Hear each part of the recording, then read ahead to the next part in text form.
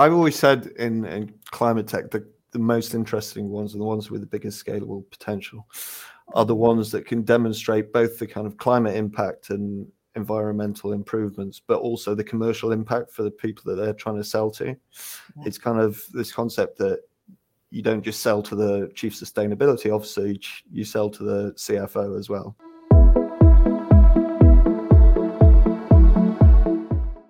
Hi everybody, and welcome to Funding a Better Future. This is a series of bite-sized episodes which feature the expert insights of climate tech investors. My name's Cherry and I am the founder of Above and Beyond Recruitment. Our business partners with climate tech startups and we help them to scale and grow their businesses, either by recruiting for them and helping them grow teams, or by offering talent advisory and consulting services. This series is aimed at founders and leaders of climate tech businesses, and particularly to anybody that's looking to raise investment this year. Throughout the course of this series, we hope to give you a realistic picture of what the investment market looks like today, as well as some great tips to help give you the best chances of success in your next raise, and hopefully a network of individuals that you can make an approach to when the time is right for you. Today, I'm joined by Adam Chirkowski from Albion VC. Albion VC have been providing investment and strategic support to founders since 1996. And despite not being a pure play climate investor, they have a long history of supporting visionary founders through their growth journey. Adam is their investment director with a particular focus on climate tech. So Adam, thank you so much for joining me today. Thank you very much for having me. My pleasure. And are you happy, Adam, to kick off by, I gave a bit of an intro there to Albion, but I'm sure did not do justice to, what you offer and what you guys do. Are you happy to give a bit more kind of context around Albion and around your role? Yeah, sure. Well, as you say, Albion's been going since 1996, so over 25 years now. And what we've kind of evolved into over those years is really a focus on B2B SaaS tech investing, sector agnostic, so not focused down on anything in particular, but have built up expertise in various areas, things like fintech and digital health and big data and cybersecurity. My role within Albion now is in looking to grow a new cluster and focused on that B2B SaaS space and focused on climate tech. We're UK focused. Our funds, the majority of our funds are VCT, so we focus on UK opportunities. I actually joined Albion almost 10 years ago now, and one of the parts of Albion back then was a renewable energy focus on the infrastructure side. So I actually did a lot of work with building small-scale UK renewable energy generating assets across the UK, solar, wind, hydro, bit of anaerobic digestion. And we actually, we deployed about 160 million into the renewable energy generation space. So what my role is at the moment is really looking to take that kind of renewable energy generation background combined with the tech expertise that we've built up and focused on, kind of combining those together with a look at the B2B SaaS space within climate tech. So really SaaS as a great potential enabler and accelerator for climate tech. Yeah, absolutely. And that sounds like the blending of those different kind of areas and of expertise is kind of perfect for this space and where it is today, right? And in your opinion, you kind of have a unique position then in that you, being sector agnostic, you see the trends that are happening within tech investing across all of those sectors, but then with that particular focus on climate tech as well. What in your opinion does the funding landscape look like then this year, both sort of broadly and then how kind of climate specifically sits within that? Yeah, it's been a fascinating couple of years, both from the broader tech environment and for climate tech. Yeah. Through last year, the wider technology sector has obviously had quite a tough time. But actually throughout 2022, when the rest of the environment, the rest of the sector was taking quite a hit, climate tech was almost slightly insulated from that. It didn't get the same kind of hit. And that might be for a variety of reasons. I mean, if we look big picture and the journey to net zero, we don't have all that much time, and it is an urgent situation. But coupled with that, I think you had through 2020, 2021, and still through 2022, you had quite a lot of climate-specific funding that got raised. So the capital availability with a specific focus on climate has been there throughout 2022 and is still there in 2023. So it's going to be a fascinating year in 2023, just to see how that dynamic plays out. I think you're starting to see a slowdown, and some of the trends from the wider tech space coming into the climate tech space. And that may be that funds are having to reserve money for investments that they've already made with the potential to extend runway. It's also a kind of a bigger picture question in terms of that focus on sustainability down to the kind of person on the street, right? Whether that kind of demand for sustainability holds up in a cost of living crisis, and that's to the person on the street, and it's to corporations as well. As you say, we focus on B2B SaaS, where the customer is kind of corporations and enterprises. Now, all companies have got a spotlight on budgets at the moment, and that includes sustainability. So I think you're starting to see a real focus on every pound that's being spent, and therefore every pound that's being spent needs to be justified in this environment. So, like I say, it's a very interesting time to see how that funding environment plays out through 2023. Yeah, absolutely. So general picture then is that climate tech's a bit of a pocket of buoyancy amidst a slightly rockier, wider economy, but it'll be interesting to see whether it retains that buoyancy over the course of this year. I think it has been historically. I think the question around how much that can be maintained through this year and beyond is a kind of remain to be seen. Definitely fascinating times. Like you said, about that balance between the cost of living crisis and, will the demand from individuals for sustainable focused services, products, technology remain? I mean, in some cases you'd think it would, right? Like things to do with the circular economy that are ultimately going to make things more affordable for people if they're shopping more sustainably. But then for companies to put that in place costs them a lot of money. And like you said, when they're facing rising costs themselves, do they want to invest in the technology to deliver that?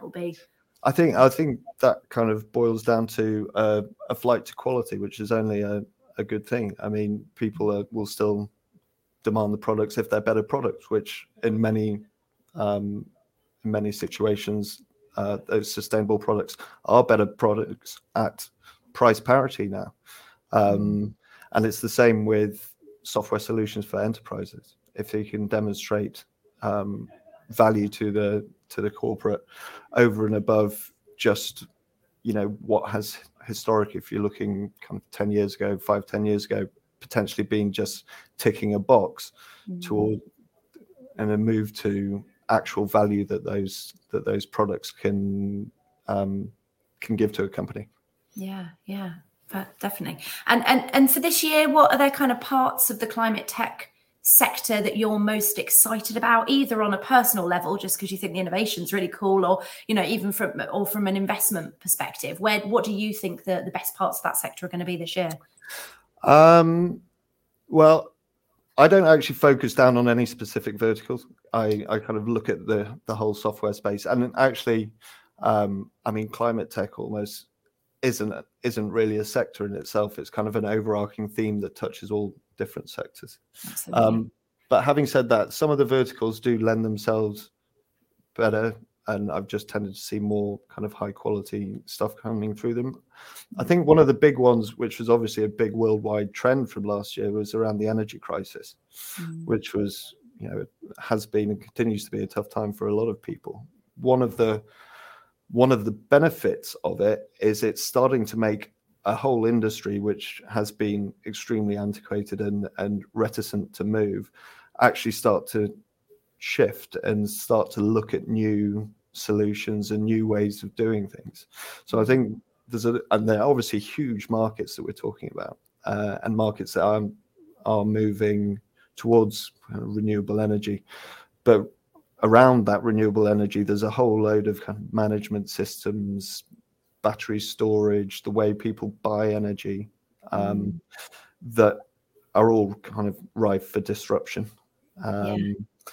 Similarly, although I haven't quite seen the same shift just as yet, the whole property industry is similar, and focus on energy bills and becoming more efficient, down to the construction of property and the circular economy around there. So those are two big areas. I think the last one is just the role of data generally. Yeah. I think companies are in various stages of their own kind of climate journeys and education up the kind of climate journey. And I think a lot of them want to know or want to do things and want to shift to net zero, but don't really understand what it means, don't really understand yet how to get there. And I think the role that data can play in that and evidencing the value to these companies is a very interesting segment. And the role of the kind of climate risk modeling, for example. Absolutely. And that kind of democratization of that data that's previously been really difficult to access and quite opaque to understand and draw insight from, being able to demystify some of that for businesses to make it really simple and streamlined for them to make the right choices. Yeah, absolutely. Perfect.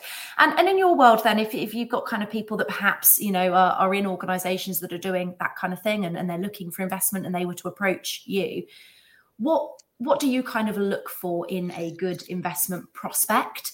And I suppose second to that, what advice would you give to a founder that was looking to raise this year? Where in their business would they need to focus? What key actions do they need to be taking now to make themselves attractive when they speak to VCs? I mean, number one, it starts with the founders themselves, right? They are the experts at what they do, and it's marrying the vision that they have and the drive that they have with the kind of commercial aspects to deliver it. I think all our decisions kind of almost start and then come about to end at the founders. We're looking to back kind of visionary founders with the potential to disrupt mass markets and really grow category leaders. I think in terms of the businesses themselves, I think really understanding what the problem is that they're trying to solve for customers, what the key pain point is and how valuable that is to customers. And also how their solution, how their product is addressing that problem and addressing it in a way that's more beneficial and differentiated to other kind of products and other solutions out there. And understanding, therefore, how it can scale and how it can scale defensively, so that if you are looking to grow a kind of category leader, if you're growing something valuable, you can guarantee that other people will try and do it as well. So you've got to kind of keep ahead of the curve. I've always said in climate tech that the most interesting ones and the ones with the biggest scalable potential are the ones that can demonstrate both the kind of climate impact and environmental improvements, but also the commercial impact for the people that they're trying to sell to. It's kind of this concept that you don't just sell to the chief sustainability officer, you sell to the CFO as well. And if you can demonstrate the kind of financial impact as well as the climate impact, you'll find a lot more traction, a lot more people willing to give you a go. I think don't overpromise. Right. In terms of to investors is always a good one. Know where your gaps are. Know the stage that you're at, and have the vision that you're trying to get to. But be aware of what you need in order to get you there. We invest at Series A. No company is fully formed at Series A. That's the point of it being an early stage investing. But having the awareness of what you need to do, the stage you're at, and what you need to do to get to the next stage. I think, and part of that is also not getting distracted, right? Focus on that core problem and your core solution. I think especially at the moment where there's a lot of emphasis on capital efficiency and funding isn't just there as it was a couple of years ago, where people could start to do almost side projects or kind of try and develop things outside of their core quite early on. I think the discipline of focusing on what you're delivering and how you're delivering it over the next 12 to 24 months is crucial. The obvious one for a VC is valuation. Yeah. But also understanding the dynamics around valuation.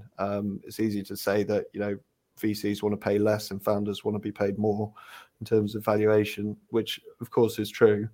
But also, VCs need alignment with their founders.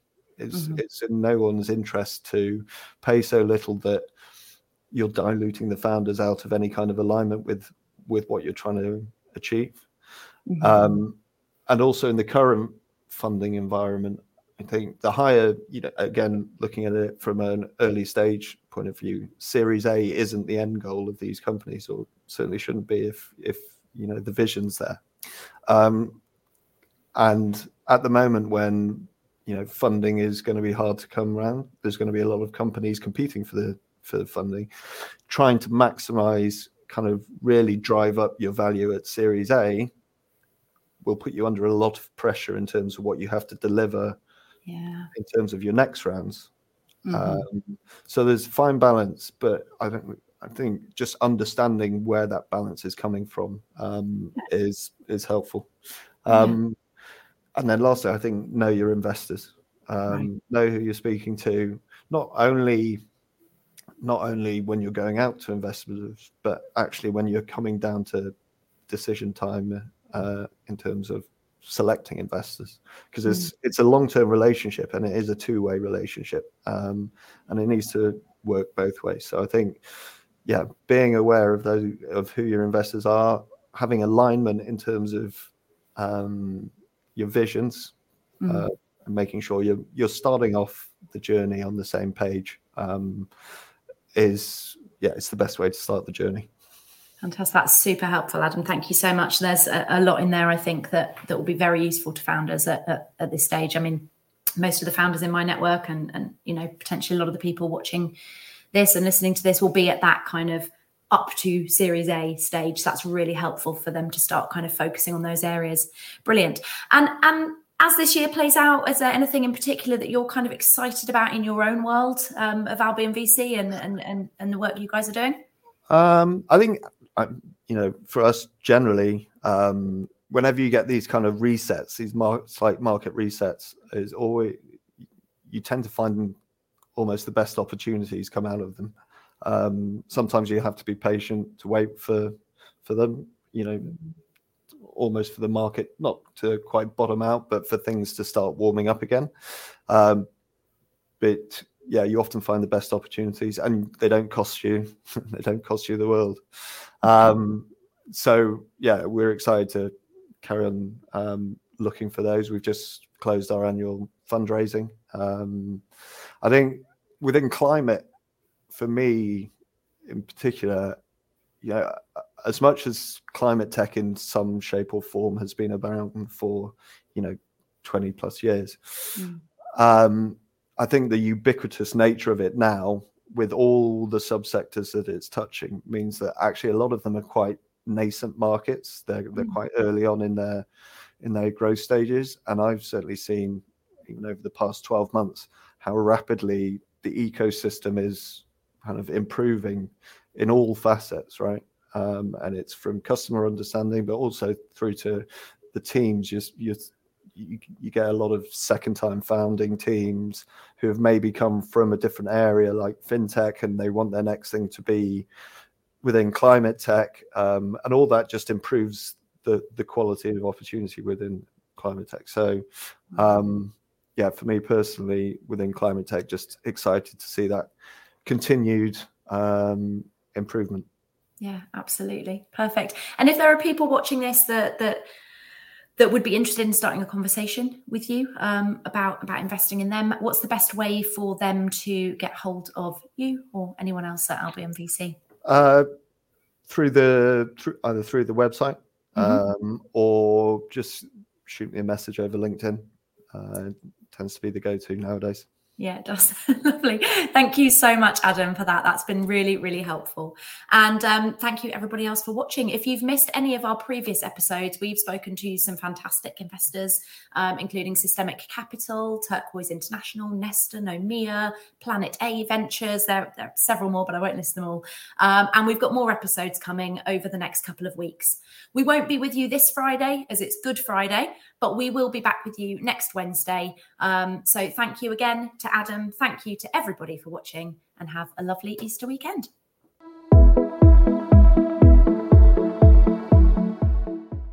Thank you for listening.